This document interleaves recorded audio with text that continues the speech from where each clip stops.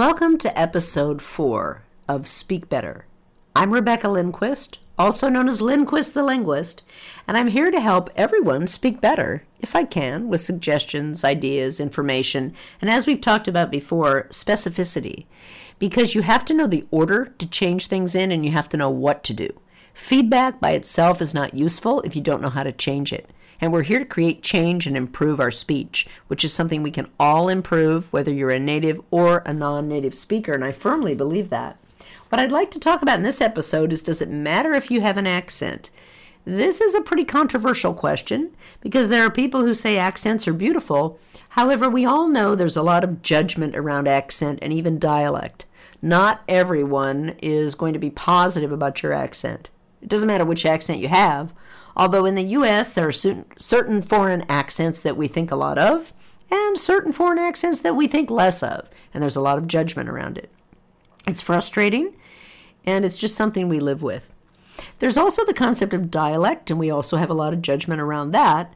The difference between a dialect and a language is a common question that comes up in the linguistic community, and my favorite answer to that question of what is the difference is just simply to say that although there can be discerning differences between languages and dialects, the biggest difference between a dialect and a language is a language has an army and a navy. And it's really true. It just basically means that if there's enough political power behind a language, if there are enough countries that use it that are large and powerful, it tends to become a language. Dialects are the disempowered people who, for whatever reason, their language, their dialect, has not been accepted as the main one and has not been embraced as such. And of course, there's more sophistication to it, but there are ways of speaking that are not viewed as being standard. They're not viewed as being powerful, and those ways tend to be diminished and thought of as dialects. There's nothing wrong with speaking a dialect. In fact, a lot of people who speak a native dialect of a language also speak a more standardized version of that language, and that's true in many languages around the world. But we're going to restrict our discussion today to American English. Now, accent is something I know a lot about from the perspective of foreign accents being worked on in American English, because that is what I coached for 25 years with people from all countries all over the world, or many countries, I should say, all over the world. And many of the speakers weren't just Spanish, although you can imagine with the U.S. being close to Mexico, and also from people from Venezuela and Colombia and Argentina and other places come here and have accents, but also people from Vietnam, people from China, people from India, people from all over Europe and Africa and many other places want to work on their accent, especially in Silicon Valley, probably in New York as well, but I lived in California and do live currently in California. So I met a lot of people who wanted to change foreign accents in the sense of speaking American English in a way that people understand. Now, I alluded to this a bit in the first episode, because in that episode we talked about what it means to be a good speaker, and I said that later we take a deeper dive into accent and what it means to have one and whether you need one or not. And we all have an accent, but the idea is that if you are in a position, this is my opinion, I'll just tell you my own personal opinion, is if you're in a position where your accent is adversely impacting you, what does that look like? Well, adversely impacting you in that you're not able to get the job you want. You're not able to be as successful as you'd like, maybe financially, maybe in terms of visibility. Maybe you're stuck behind a computer and you'd rather be out in front of people. You want to do marketing or advertising, or you want to get out and start your own business, or you want to get promoted into leadership, or whatever it might be. It's holding you back, and you're pretty sure it has something to do with your speech. Now, it could be a blind spot. You might not know that it has anything to do with your speech. No one may ever have told you that, but you have an underlying suspicion.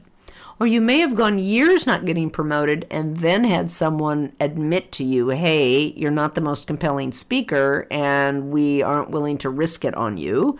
Or maybe it's not someone in a leadership position, but someone else you know tells you, I think it might be your speech. So you may never even be sure. The thing is, though, if you're speaking in a way where people, number one, can't understand you, That's intelligibility. Are you intelligible when you speak? Can anyone from any background understand you? And the any background thing is important because you may say, hey, I work with a lot of other people from China, from India, from Mexico, wherever it might be. They understand me fine. But the problem is you're interacting with lots of other people. And when you're working in a public organization, when you're working for a company or you're working for anything, a nonprofit, it doesn't matter. If you're working for an organization where you need to show up so that everyone understands you, it doesn't help if only people from your same ethnic group understand you well. And that can be a blind spot. You may not realize it. A lot of tech companies, I've noticed, have certain accents that are more prevalent. So in the Silicon Valley, there's a lot of people from China and India, for example. And one of the challenges can be if you are not speaking with that accent, let's say you have a lesser known accent. I've had clients, for example, from Colombia who will tell me that because they don't speak with Mexican Spanish, or even just simply because they have a Spanish accent, when they work with all people from India or all people from China, that they will be told that their speech is hard to understand. And they'll be really grasping at straws to deal with this because they don't understand the people they work with, that there will be a lot of people that sound very unclear.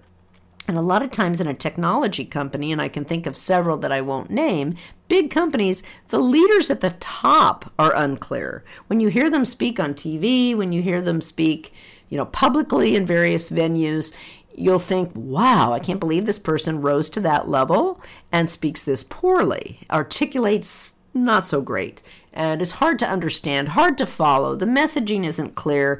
You really have to strain to understand them. And you realize maybe they're really smart and they're just hard to understand. The disservice they do is the message they send isn't always clear, and so their audience can be distracted, not fully engaged.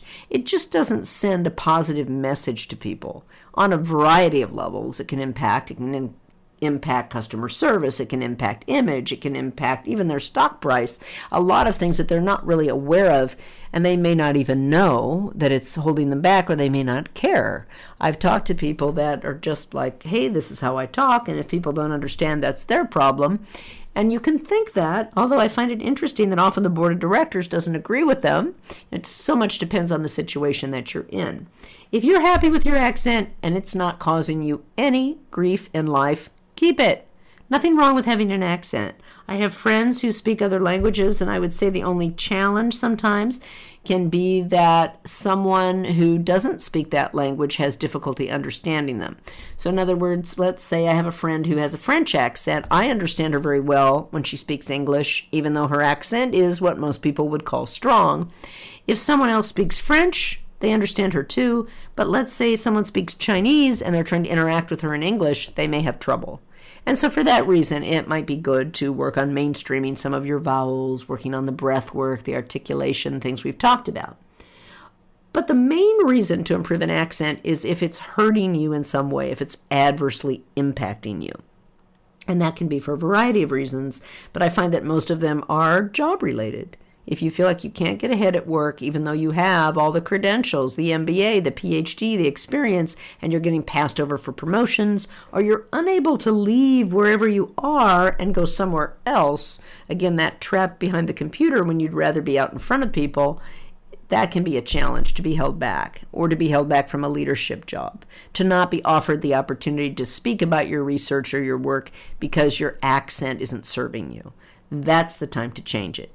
So let's branch then from, hey, do you need to have an accent? Does it matter, or does it matter if you try to improve it? Let's branch away from that a bit to a related topic. Here I am setting context, and that is, what if you decide, okay, great, I want to change my accent. How do I go about doing it? And I think that's the thing that there's a lot of mystery around and a lot of confusion. And the first thing is you can't change what you don't know. So back to recording yourself, I think it's important to be able to hear what other people hear. Again, outside your head, because of that bone resonance we talked about in another episode. The idea is that you want to record yourself so that you can listen back and realize, hey, these are things that I'm just not great at. I'm mispronouncing words. Can you identify the things that you're doing wrong? or that you're doing differently. It's not about judgment that it's bad or wrong. It's just the words people don't understand. So how do you know if a listener is engaged? How do you know if they're understanding you? How can you check for comprehension? That's something that needs to be in the forefront. You need to start thinking about, when I talk, how do I know if other people understand me? And you can often tell by the feedback.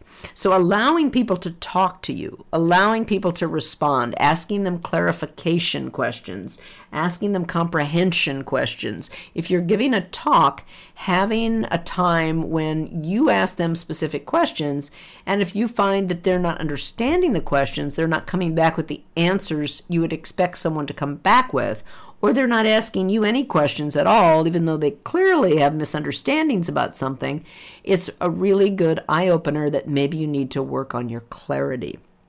I worked at one time with a Japanese CEO who came over from Japan only for a brief period of time, like maybe 6 months or a year. His plan was to go back to Japan, so he didn't think it was a big deal. However, he found that almost nobody asked questions or gave him feedback ever.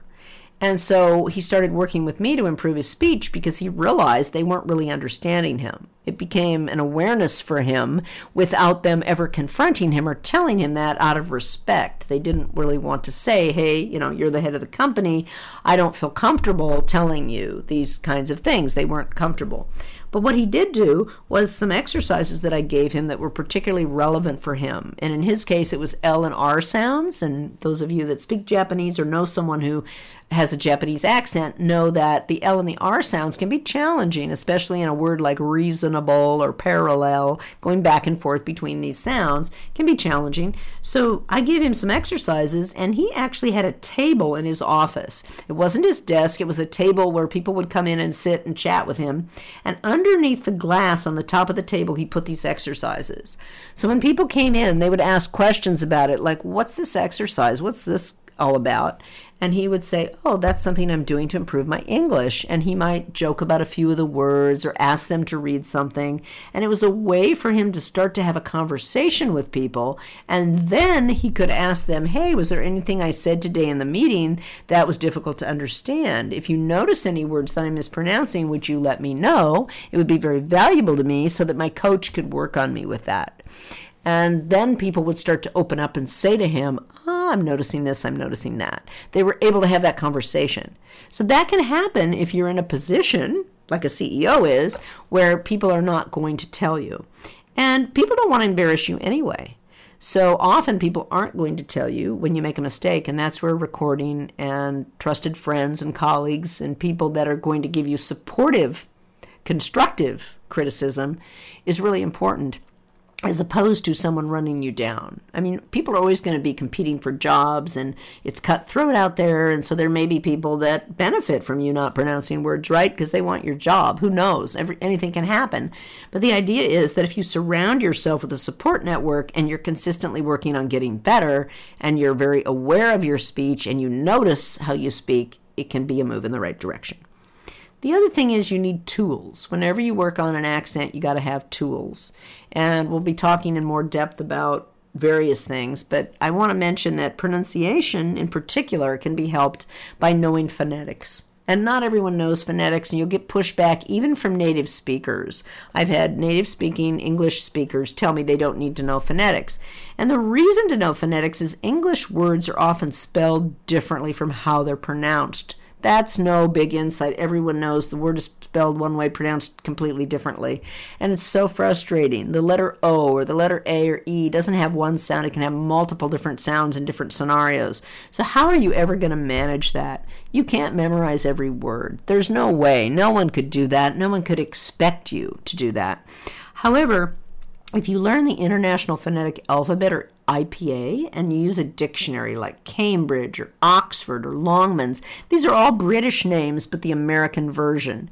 And it's interesting to me that so many dictionaries are written or published by British companies, and that's fine. I have no issue with that. I just find it interesting that Americans typically don't speak other languages, so they're not really at the forefront of phonetics. We do a lot of other things well, but that isn't one of them. And so English learning books and all of that are often British, and that's okay. Just make sure that when you use one of those dictionaries that you're clicking on the American. If you're using the online dictionaries, for example, or the phone version, there's usually an opportunity to click on UK or USA. And if you click on the US option, someone will say the word and show you the phonetic. And if you can learn to read those phonetics, it makes a huge, huge difference, because at least you're trying to say the word the way we're saying it, as opposed to seeing the letter O and saying an O when it's really an or an ah or something else. You want to be able to say the word the way it's meant to be said without having to listen to other people and try to hear them, because as we talked about in, I believe, the first episode, not everything we hear as adults is accurate. You can hear something and, you're a little bit off. It's not quite what you thought. So we can't really trust our hearing. We have to trust something else, and phonetics is the way to go, because the International Phonetic Alphabet, again, this IPA system, will allow you to look at any word, and it has marks for primary and secondary word stress. And the dictionary itself will have a way for you to know what the symbols mean. It will show you. There's a table of contents and an index, and you can look it up, and there should be along the way markers, information, and it will tell you what those symbols mean. And you really need to begin to hear it and see it at the same time. Now, especially if your first language is more phonetic, like Spanish or Indonesian or Japanese, a lot of languages are very, very phonetically written and pronounced the same way they're written.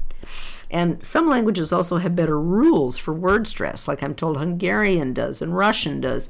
So if it's more systematic and rule-driven, and yet American English isn't, in a sense, it does have rules, but there's either exceptions or multiple complex rules or whatever it might be, and so it's not so easy for you to look at a word and know how to say it, for whatever reason.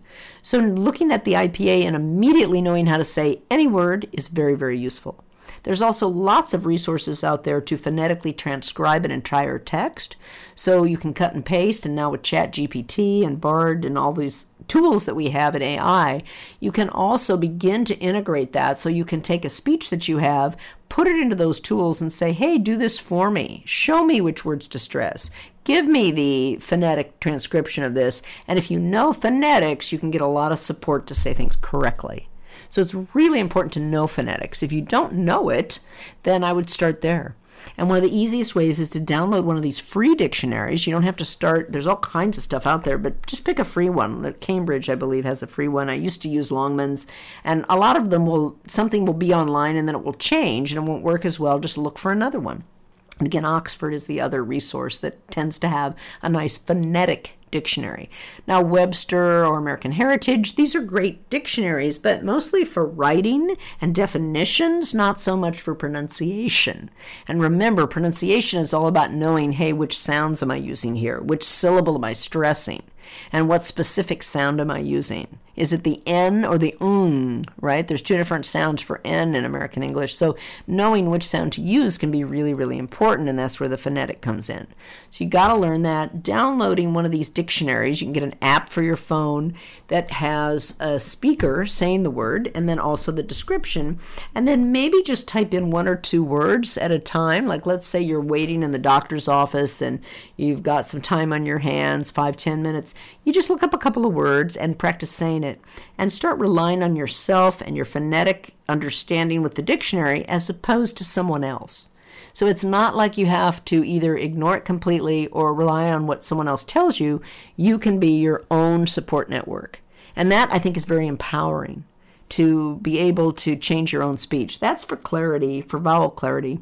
We talked a little bit earlier about muscle exercises, and knowing if you have lax articulation, that's where the sluggish articulation I referred to earlier, where you're not using your muscles enough, or if you're over-articulating too much. And with non-native speakers, what I find is sometimes when someone's learning a language, they will really over-articulate, like exaggerate to get it right. And then they never stop doing that. But they get better, and they live in the U.S. for many years, and they get way better at the language, but they keep over-articulating, and they're not aware they're doing it. So that awareness of people saying, hey, I think you're overdoing it, it sounds exaggerated, might be a wake-up call for you to go, hey, maybe I can relax it a bit. And a cue I use for that is, what level of effort are you using to pronounce words? And if you say, oh, it's a level 5, like on a scale of 1 to 5, I'm using a lot of effort, can you come down to a 4? What would that sound like? Can you come down to a 3? What would that sound like? And just see if you can maintain the integrity of the sounds with using less effort, which also has the side benefit of taking tension out of your neck and gives you a lot more clarity and comfort and probably confidence when you're speaking. So these are all things you can do to improve your accent on your own, and without having to, take classes or hire a coach or whatever it might be, although you may need that. And the thing about a coach is it fast tracks. That's the reason I did it for so many years, is it fast tracks people to create differences in their speech in as little as a couple of months. Whereas it can take years to work on your accent if you're doing it randomly on your own. And again, random is the kiss of death. You want to get an order to things. And breathing and phonetics is pretty early in the order, and the muscle movement before you try to work on things like vocabulary development. That's down the road a bit, and you don't want to get those out of sequence so that you can get the best result. So back to our original question about the accent. Does it matter if you have one? Everything matters, but it's a matter of choice.